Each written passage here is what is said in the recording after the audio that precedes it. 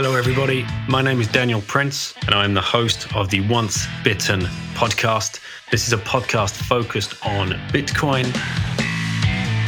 It's my mission to interview as many people as I can around the different aspects of Bitcoin and help people understand exactly what Bitcoin could mean for them and for their families and for their future. I hope you enjoy the show. Thank you so much for listening.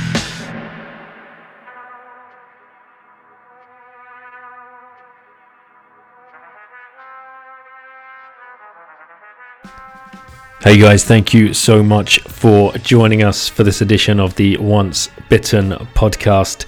And this is another plebisode or plebcast, whatever you guys want to call it, where somebody reached out to me in the DMs and said they had a message to share. So I hope you enjoy this one from a Twitter lurker. Please go and interact and follow this guy after you've listened to his interview, because I think it's really cool that people are coming out to use, for want of a better phrase, to talk about Bitcoin and to spread their message. And this one is from it's from Brazil. I can't believe there are listeners in Brazil. It's very humbling when people reach out and tell me where they are and how the show is affecting them and how they'd like to come on. So big shout out to any of you that are taking this step up to push the narrative of Bitcoin and take on the mainstream media. Before we do start this show, I'd like to announce the show sponsors that have been so kind to me and shown an interest in my work and help support the show. Coinfloor.co.uk/bitten. If you're in the UK, you can go start stacking your sats with Coinfloor. If you're in the US, swanbitcoin.com/bitten. The Swan flies across all 50 states, and guess what, guys? It looks like they're gonna go global, so keep a very close eye on their Twitter account for this, because I think they might even be in a beta stage right now. So download that app and keep a close eye if you want to be part of the Swan guys, the best team in Bitcoin. And just recently, the Relay guys reached out and said they'd like to start supporting the show as well. So that's a FCA, Fiat Cost Average Service in Europe. They're based out of Switzerland. If you listen to my show with Giacomo Zucco, you will know he's on the board and an investor. There's another Bitcoin-only company. Julian Liniger at Julian Liniger has been on the show before, so you can go back and check out that interview with him to find out more about them before you make your decision. So again, these three companies are all Bitcoin only. These three companies have your best interest at heart. They will make sure they educate you about Bitcoin in the best fashion and serve you as best they can. I really appreciate them showing an interest in this podcast. I hope you guys go check them out. Of course, do your own research. Reach out to any of these guys on DM. They'll be happy to interact with you and answer your questions. Brilliant customer service. And with that said, let's get into this show. And thank you so much, everybody, for listening. Bitcoin Evolution. Here we go. Okay, guys, welcoming at BTC Darwinist, Bitcoin Evolution on Twitter. Thank you so much for joining us and coming on the show. Thank you for having me, Dan. Well, in true fashion, I've got a couple of young ladies with me to ask the first questions. Lauren, are you going first? Caitlin's going first. Caitlin's going first. Over to Caitlin. What is hyperinflation? That's a good question. Basically, I would say hyperinflation is when prices lose any meaning. So it's the things that you usually buy when you go to the markets. Each day you go, they have different prices, and you can't even calculate if it's reasonable, if it's not. The numbers are always changing. Okay. It doesn't sound like fun, does it? No. Right. So one day you go to buy your groceries, and the prices are just completely different. Yeah, that's not fair. And generally a lot higher. Yes. Right, Lauren, how about your question? My question is, My question is, why did you ask to come on the podcast? Yes. First answer would be that I listened to your show for quite a while now, and sometimes as Bitcoiners get a little bit lonely to in terms of people to talk about with regard to Bitcoin. So so I wanted to talk a little bit more, and in a way, it's fun that my friends and family are finally starting to keep an eye and interacting with Bitcoin. But at the same time, being for many years in this, you want to have to exchange different ideas and talk to people that are also for quite a while deep in the rabbit hole. And this is why I contacted your dad. So, and I'm also a huge fan. So, yeah. Well, that's nice to hear. People are listening in Brazil, guys. What do you think of that? I think that's cool. I Yeah. think it's cool that everybody, well, not everybody, but a lot of the people around the world is listening. Yeah, it's very cool. Any more questions? No, I'm good. No, we can leave the rest to you because, as you said, only one question per person. No? Okay. Go get that beer. Thank you. Bye. I'll come back with a beer for Daddy. Bye. See you again. Nice to meet you. Thanks, man. And yeah, I'll just read for context for the listeners how you reached out to me. Hi, Daniel. I'm a Bitcoiner from Brazil and a big fan of your show. I would be glad to share my perspective as a millennial who has gone through hyperinflation and lived with a shitty currency my whole life. Let me know if you would like to schedule a pod. Cheers and congrats for the work you're doing. So thank you very much for the kind words. And thanks so much for listening to the show. It's very humbling to get these kind of messages, especially from countries as far away as Brazil. I mean, it's mind-blowing. So let's get the story then. How old are you? What stage are you in life right now? And just paint the picture, and we'll see what rabbit holes open up as we discuss Bitcoin and everything related to it. Sure. So I'm from '86, so I'm 35 now.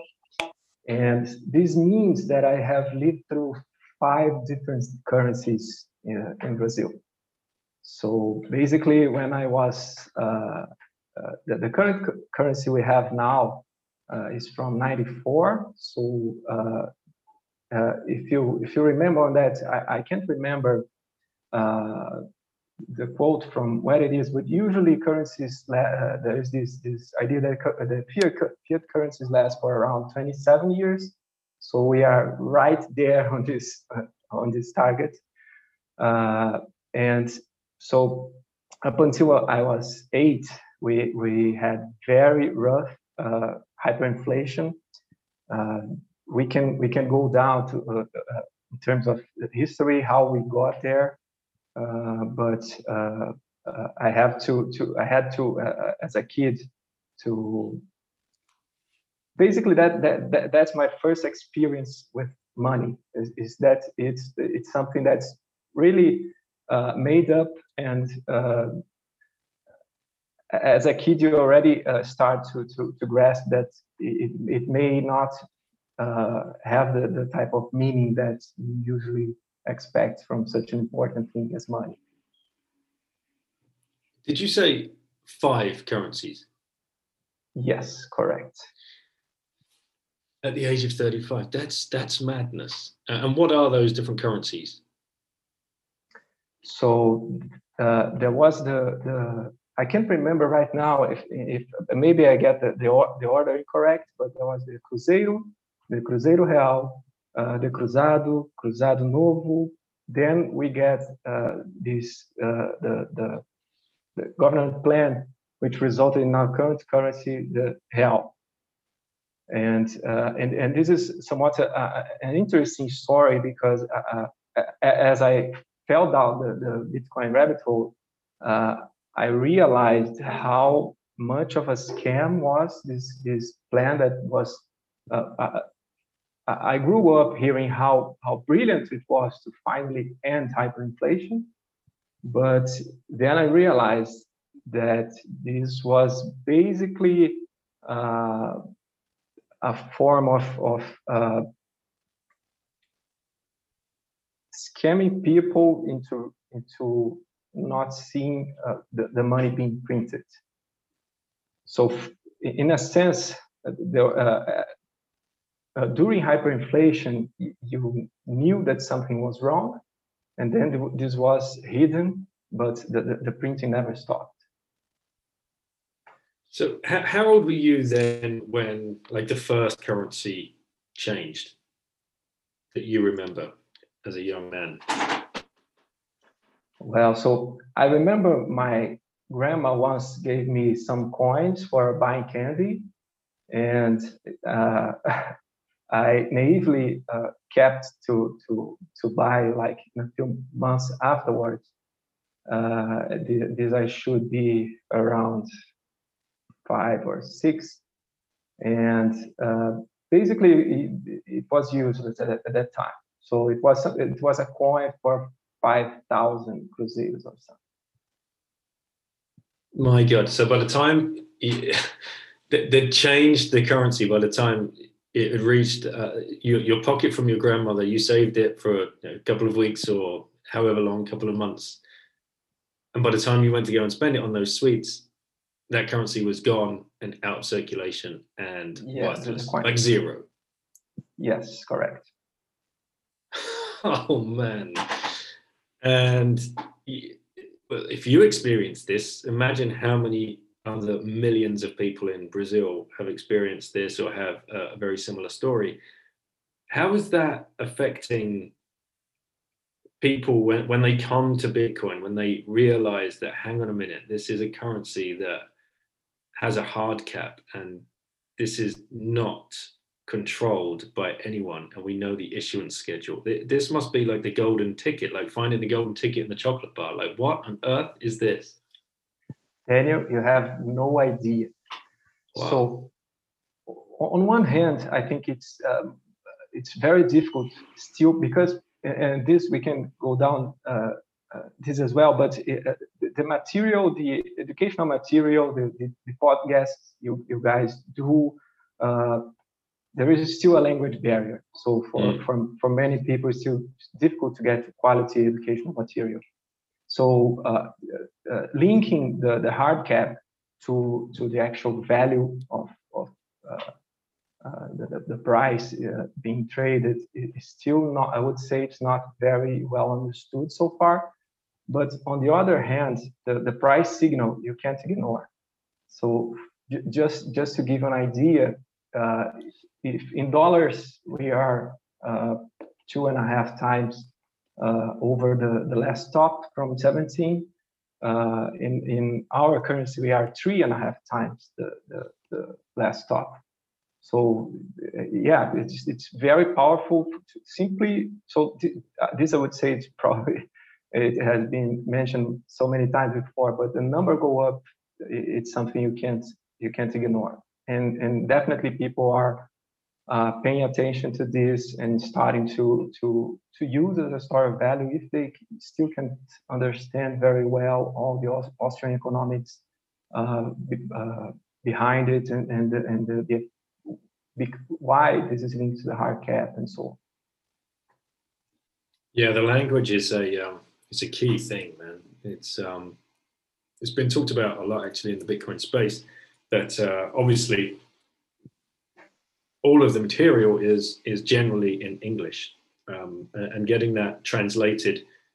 I mean, it's so hard to translate podcasts, but to have the books and stuff translated is a lot of work. And the people that write the books are not coming from a wealthy standpoint. They're self-publishing a lot of these things, and it's not something that they've got the budget to have translated. And I know a lot of people in the space step up and they do translate, and they translate for either free or a few sats or just to help.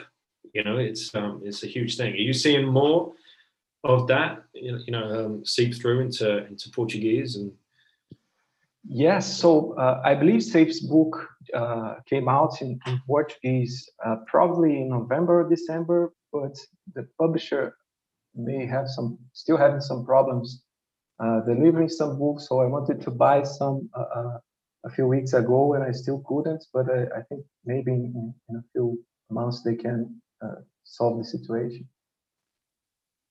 And what about the articles and things? Like Breedlove or Parker, what they're writing and that kind of stuff. Is that getting translated? I haven't seen any of these translated so far. We do have one book from a Bitcoiner, a Brazilian Bitcoiner, Fernando Urish. So shout out to him. He wrote one of the first books in Brazilian Portuguese.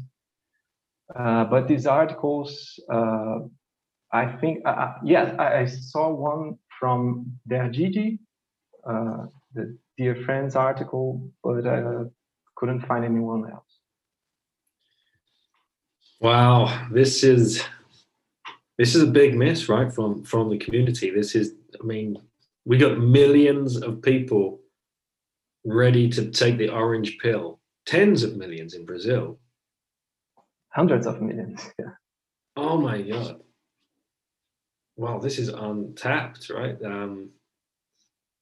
This is interesting. So anyone listening that has these skills, get to work if possible. Is the message, is the rallying cry. So when you're growing up as a young man and you see this currency all of a sudden dissolve in one hand and new coins being passed down to you from family members, it must be a bit confusing. But what did you see that the reaction from your parents or your grandparents or your aunties and uncles or those slightly a little bit older than you that understood what was going on? Because to a 5-6-year-old, you're never going to understand. But parents, fathers in particular, back in those days, generally the breadwinners, and shouldered the burden of bringing home the bacon. Did you see anything change there? For sure. So I have an interesting story. When my sister was about to be born, my dad was looking for a new apartment to rent because they needed another room. And I clearly remember they discussing that the apartment must have like a big pantry. And that was because at the day you get your salary from your work, you drive directly to the market and you buy everything that day, and you have to keep that for the rest of the month. You see, because if you don't buy the same day, then the worth of your salary is already gone in a few weeks. So that's the type of thing that was basically usual in those days. That's mad, man. And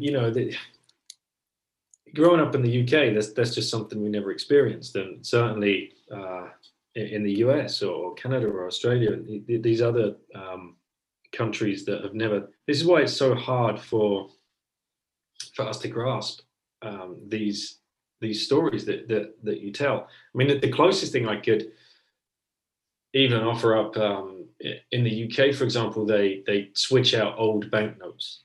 So all of a sudden they'll announce that this particular pound coin is going to be obsolete in 3 months' time, or the £5 note, or the £10 note, or the £20 note, whatever, they choose one, and that will become obsolete. So if you've got any of those stashed away, you have to go to the bank and exchange them. It's a way of shaking out people from holding too much cash. Otherwise, that cash just becomes irrelevant. It becomes worthless. It becomes, the paper it's printed on, like worthless pieces of paper. But never having gone through the hyperinflation, which just must be so damaging for so many families. For sure, and but it's very different. Some people were able to protect themselves from this. There was some. If you had more money, you could have like very high interest rates return from the bank, or you could buy dollars. And this is something interesting that living through this helped me, and I believe probably a lot of other people, realizing the difference between the store of value and the medium of exchange and unit of account. Because it was very usual if you were, for instance, dealing real estate or cars or something, these were all the unit of account was dollars, but you would pay in the fiat currency at the time. So this was a way to communicate value through time, even if your currency would devaluate over time. So how did you find Austrian economics? Was this something you fell into? What were you doing at school, at college, at uni, whatever it gets called over there? Sure. So yeah, my rabbit hole story it's quite different because I'm a biologist by training, and this was probably my first rabbit hole was the biology. And I worked a few years in so at the beginning I thought I would pursue the standard academic career and become a professor, researcher. But as time went by, I started to feel that the type of science being practiced was not for me. So maybe SAFE has already said some things in this regard, but if you have fiat money, you have fiat science, and if you have very bad fiat money, then you have very bad fiat science. So eventually I started a career elsewhere, and this allowed me to have some time to research more things. During these years in academy, I got to know Linux and open source.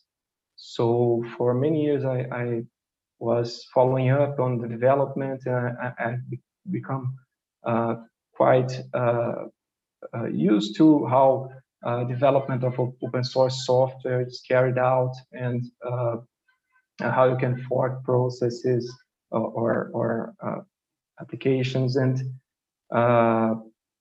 having this time in work to dig a little bit more on finance, I eventually heard about Bitcoin. I can't remember right now the first time I heard about it. It was probably in the beginning of 17, but for most of the year, I probably only looked at the price a few times, and I remember how much I was surprised that this thing, it won't stop going up and won't stop going up, and I wanted to know a little bit more about it. And then I realized it was open source, so this thing should be discussed somewhere. And then I started to dig a little bit more, and that's when I found the Austrian economic folks and so on. Wow. So hang on a second, right? We got to back up. Biologist, fiat science. What's going on right now with you're already smiling and laughing.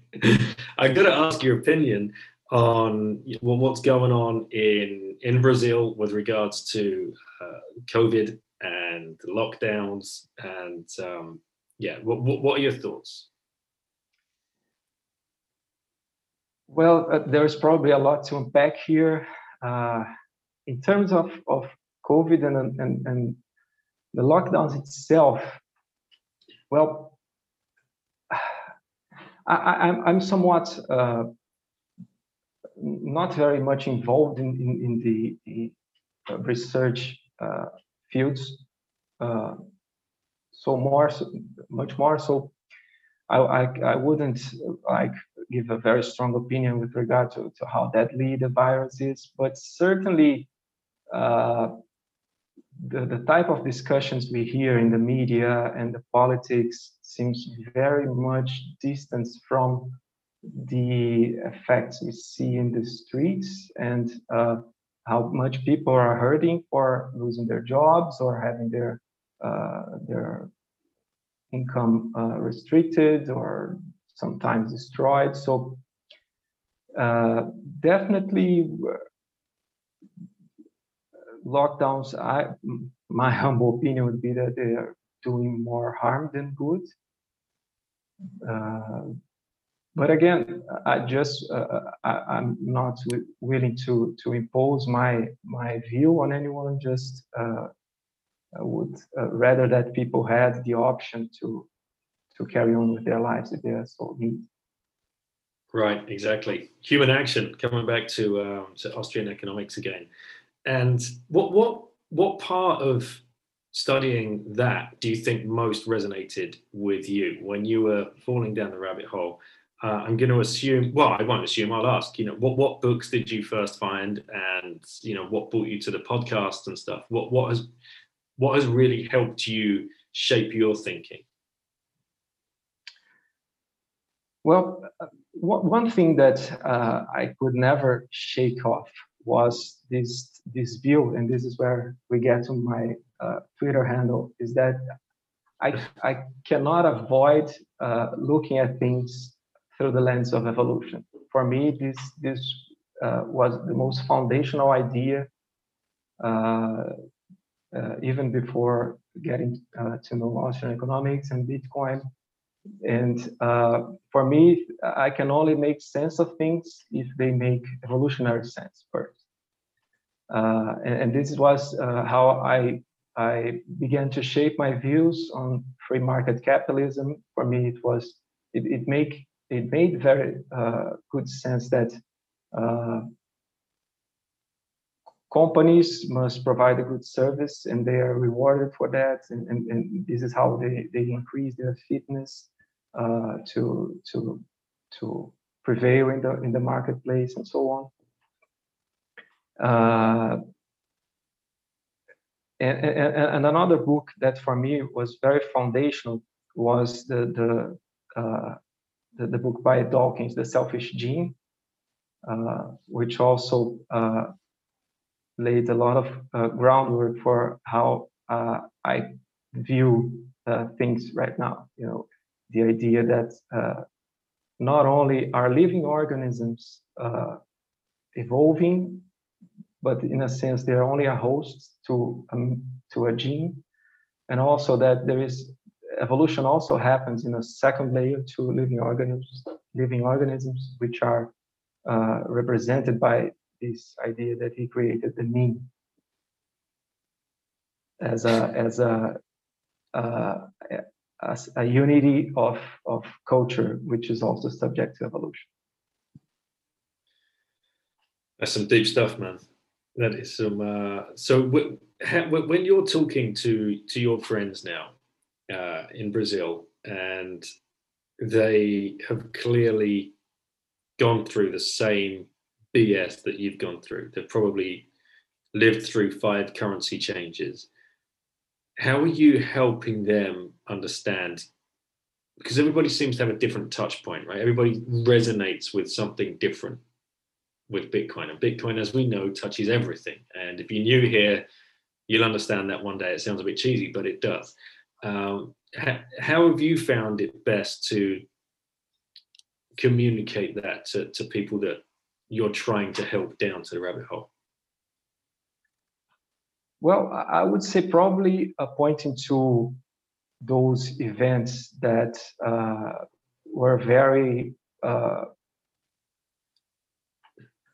became historical for the deep meaning it had to people. So in one of the big economic plans that we get in the early 90s, before the last currency exchange, there was something called Plano Collor, which was a way to try to stop hyperinflation by doing what? Well, by confiscating all the savings from everyone. So people woke up one day and realized that they had everything they had saved in the bank was confiscated and gone. Really? Yes. What? Hang on. How old were you when that happened? 6. Oh my God. So your father wakes up one day and his whole earnings for the family has just been gone and confiscated from the bank account. Yes. So for me personally, for better or for worse, my dad didn't have much saved at that time. So we weren't so impacted by that. But this is something that everyone remembers. And people got suicidal and so on. So at that point, when you point to something like this, it's easy to people to understand the value of self-custody your net worth, right? So these are types of things that I usually point out to help people see why Bitcoin is valuable. Unconfiscatable, right? That's one of the words that is used in the Bitcoin space. But again, it's not something that resonates loudly with people from the countries that I mentioned earlier, because it's not happened. It could. We know that, and we've heard stories of countries where it has happened, but until it actually does happen to you, you just trust. There's so much blind trust in our governments that, oh no, well, they'd never do that. Like, oh my God. And go ahead, I can see you. Yeah, sure. So even for people who live through this, it is still not like a very easy sale. They still have to touch on 1 or 2 or 3 points to finally give it a little more thought. And definitely price helps a lot. But these are types of things that we can point to help their understanding. So what services do you have in Brazil? If those people are listening and live in Brazil, want to learn how to start stacking sats, where can you point people to? What's the best way for people to convert their fiat into sats? Well, there are a few exchanges. Actually, there are many exchanges, but there are like 3 really larger exchanges which most people use. All of them are very much like shitcoin casinos, so careful with that. There is one app so we are finally, as of this January, we finally have an app for you for recurring buys. This was recently launched. It's called BIPA, and I haven't tested it yet, but I'm very hopeful that I can send people to this service. Wow, man, that's crazy. I don't know where to take it next. What other stories could you give us from the ground in Brazil where people have experienced like this hyperinflation or this seizing? I had no idea it was this bad over there. So yeah, it was very bad. It was probably worse for people who had a lot of money saved in the banks, certainly. I think one point we can touch on is how the government was finally able to end hyperinflation. So obviously I'm not an economist. I can give a very detailed, but I can give a general overview. And I find it interesting for the understanding of Bitcoin as well. So what they did was to introduce like a buffer currency before the new currency. And this buffer was pegged to the dollar. So basically, they officially because the issue is that during hyperinflation, not only you have the government printing, but you also have everyone. And because we did not have the worst hyperinflation in the world, but we were the country longest in hyperinflation. And this means that people got used to it to a point that everything gets repriced almost every day. So you are constantly in an exercise of repricing everything, and obviously people are always trying to get to have a better deal in how they are repricing their salaries, their rent, and so on. And so the plan was to use this buffer currency pegged to the dollar. So the unit of account is the buffer currency. Everyone starts pricing things in this currency pegged to the dollar, but then you introduce a new currency which starts floating independently. But once you do that, people stopped this inflation, this repricing at every time, and so the government was able to control this way. Yes, there was other things as well. Many companies, like governmental companies, were sold. So at that time, the government would basically anything a little bit larger was controlled by the government. So energy production, so on, and they were able to reduce the expenses. But the main thing was to stop this this automatic repricing of everything in people's minds.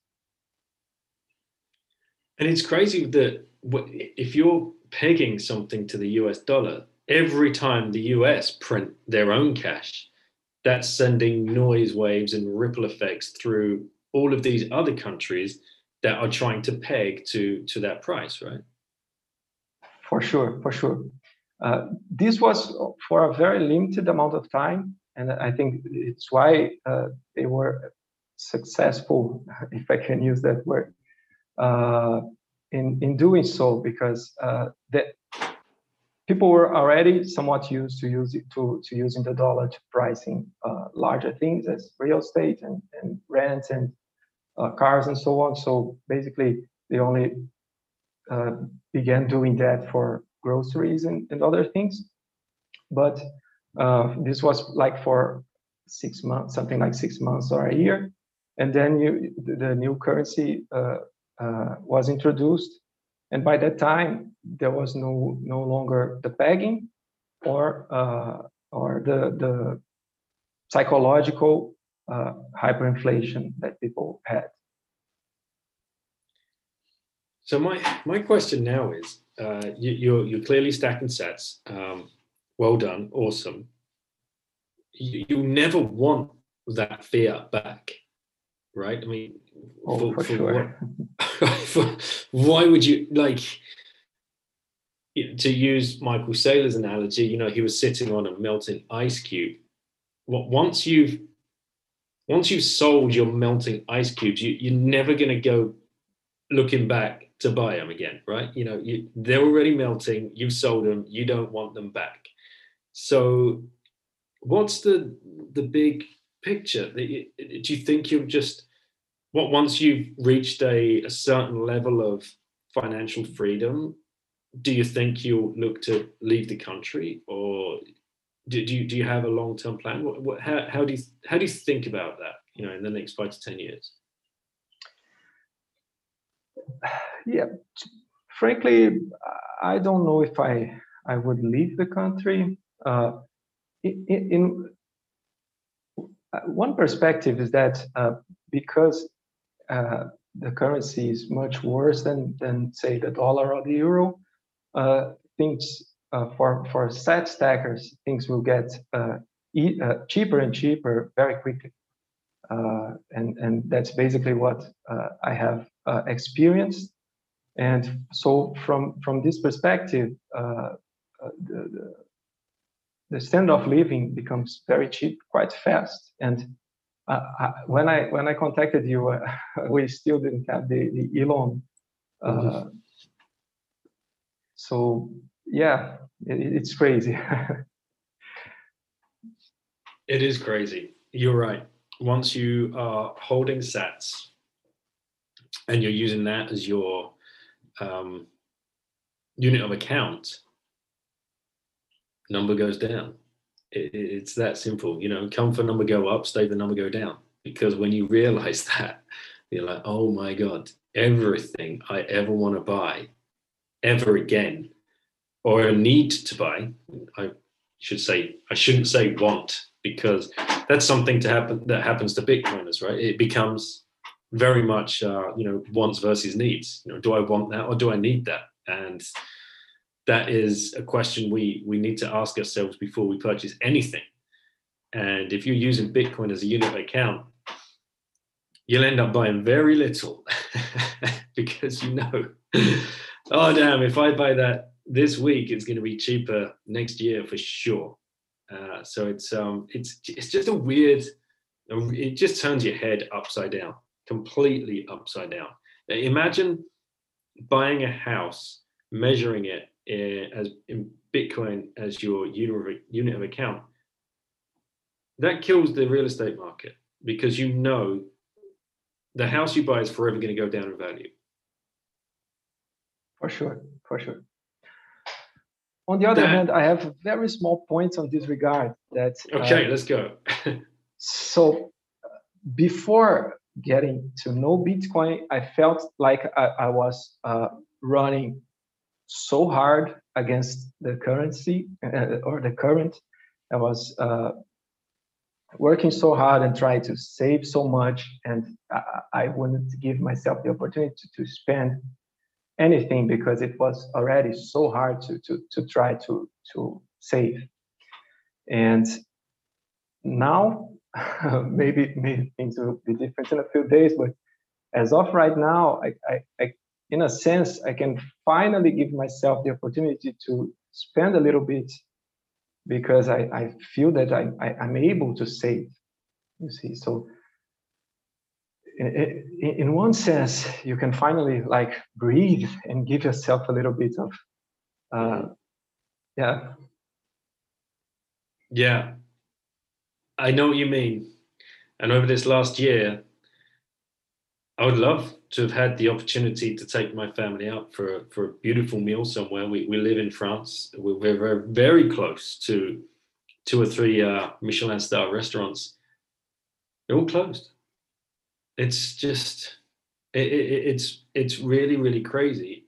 When you think about, you look at a graph of the stock market from March, any market, right? You could choose the Dow, the S&P, the Nasdaq, any of the European bourses. They've all just hockey sticked since March. And if you were to overlay a graph of individuals' lifestyle, it's just gone complete opposite way, right? Your day-to-day lifestyle is just diminished to house arrest. Nothing. And when people talk about, the wealth divide and the rich getting richer and whatever else, take a look at that graph and people will be like, oh my God. Bitcoiners, on the other hand, we see what's going on. We see that we have this powerful asset that we can hold, take self-custody of, that nobody can, has a monopoly over, can't print, can't take away, can't confiscate if you're holding your keys, of course, if you've moved them off the exchange. And I just wonder, but where do the Bitcoiners go? At what point does the last straw break the camel's back? Because I'm already thinking, I can't take much more of this. This is just crazy. We have the means now to be able to choose the jurisdiction or the country in which we want to spend our time. And with less regulations and less laws and policies and less taxes and less interference. So that's why I asked that question, whether that's ever crossed your mind, and the thoughts of, in the next 5 years or so, perhaps leaving the country. Yes, so I have a few thoughts about that. This is an interesting subject, and sometimes I feel that Bitcoiners from the US or Europe, they have this very profound idea that you can't escape the government, or you have to follow all these laws, and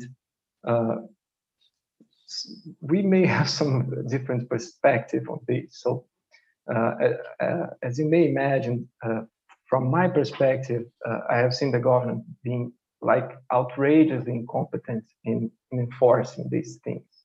So even we were talking before about COVID restrictions and so on. This may happen in the larger cities and so on, but basically there's nothing they can do in the smaller cities, and most times the law says one thing and people simply don't care. And when I think about that, maybe I'm being a little crazy, but I have the sense that sometimes if some Bitcoiners may be able, as their purchasing power increases, they may be able to have more say in these types of scenarios than in already very in governments such as the Europeans or the US, where everyone, or better yet, no one thinks, or very little people think about simply not following these rules. It's crazy here, man. You'd be shocked. The sheeple effect is just unbelievable. It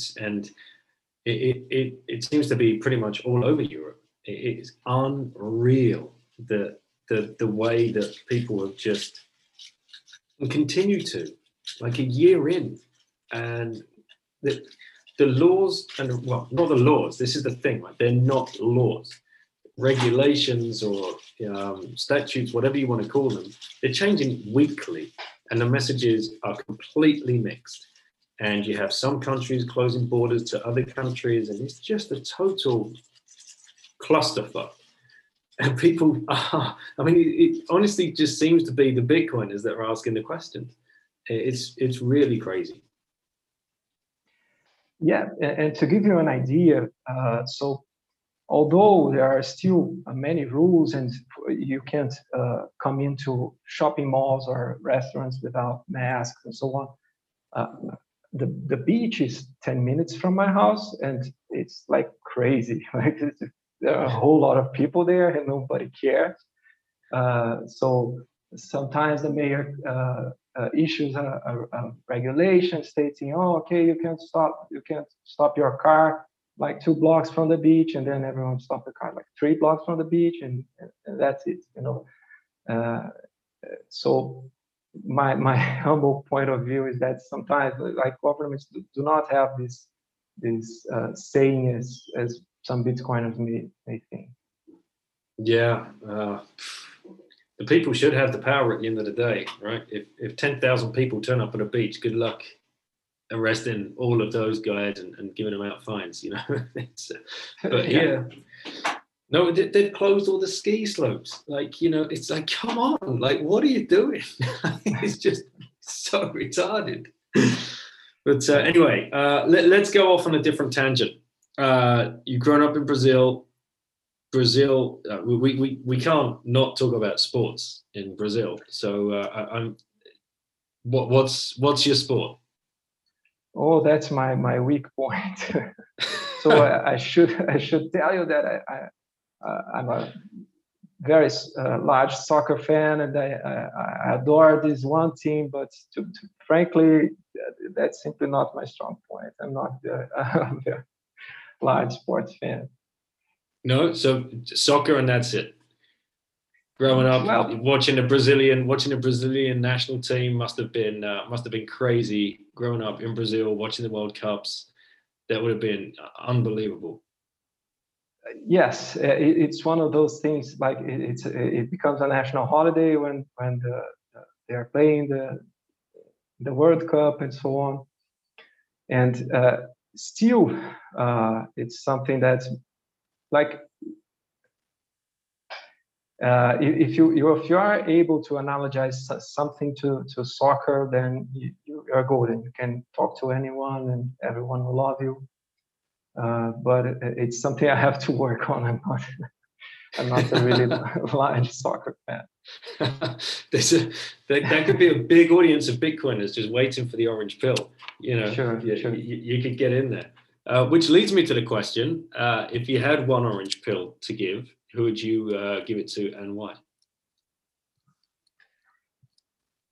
Yes, so I should be better prepared for this question. Everyone says that. Like everyone that comes on the show, they're like, I forgot you asked that. God damn it. I don't know how many times I heard it in prior episodes and still I wasn't prepared for this. Okay, but I would definitely go with like Ronaldo or someone like that. If a soccer player comes out with a Bitcoin on his shirt, then we are golden. Yeah, for sure. And one of the popular answers was Elon Musk, who's now been pilled by all accounts. Sure. I'm not actually. Who knows how deep down the rabbit hole he is, or whether this is just like knee-jerk reaction to MicroStrategy and piling Bitcoin on the balance sheet before. It could be a classic case of FOMO. Well, do you have any thoughts on that? What played out last week with all of his trolling of the Dogecoin crowd and then announcing the $1.5 billion into Bitcoin? Yeah, I had to read my words because I was so pissed that with him shilling Doge and so on, and I really wasn't expecting this announcement. And a few friends of mine contacted me, hey, look at that, and I really wasn't expecting it. Completely caught by surprise. Yeah, I gotta say I was not impressed with all the Doge shilling. That was just not cool.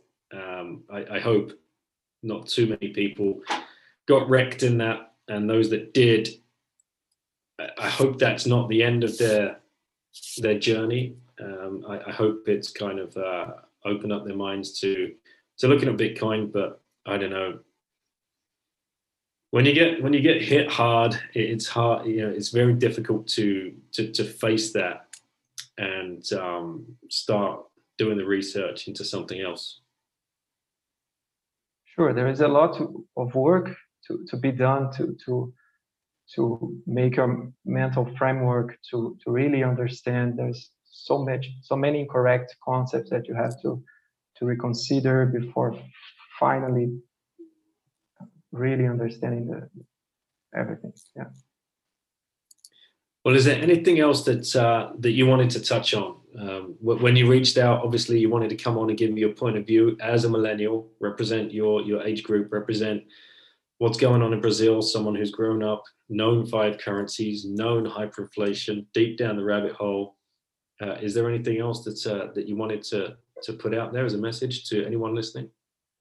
Yeah, sure. So to people from my age group, please stop looking at the Ibovespa index and please give a little second thought to Bitcoin. That would already be great.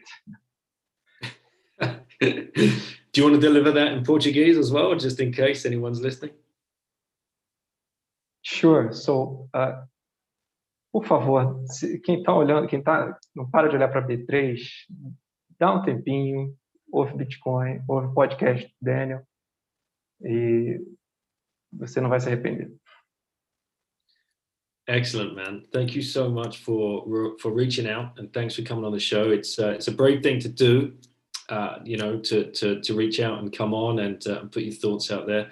So kudos to you, hats off. I really appreciate you taking the time to come on. Thank you so much, Daniel. It was a pleasure.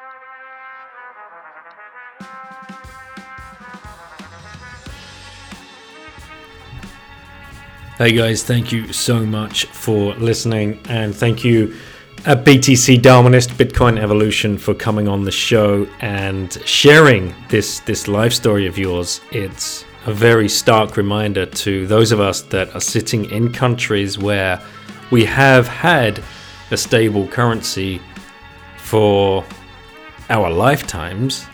I mean, my goodness, I don't think many people listening to this show have experienced 5 different currencies in their life, in their mid-30s, and seeing how that's affected your family each time. It's great that you were willing to share all of this information and to come on the podcast and to reach out and do this. So again, huge kudos. Thank you very much. I hope there's lots of people listening in Brazil that are getting value from this. And if there is anybody out there that can translate into Portuguese, please reach out to either myself or straight to at BTC Darwinist and make yourself known, because there's work to be done and this is what we're here to do. So thanks again, guys. Thanks everybody for listening. Thanks for sharing, reviewing, the banter. Always love the banter. And of course, any retweets, whatever you do to help support the show, I really appreciate it. If you want to support the show any further, don't forget to check out the show sponsors: coinfloor.co.uk/Bitten, swanbitcoin.com/Bitten, and now relay.ch, hopefully /Bitten. Take care, guys. Bye-bye.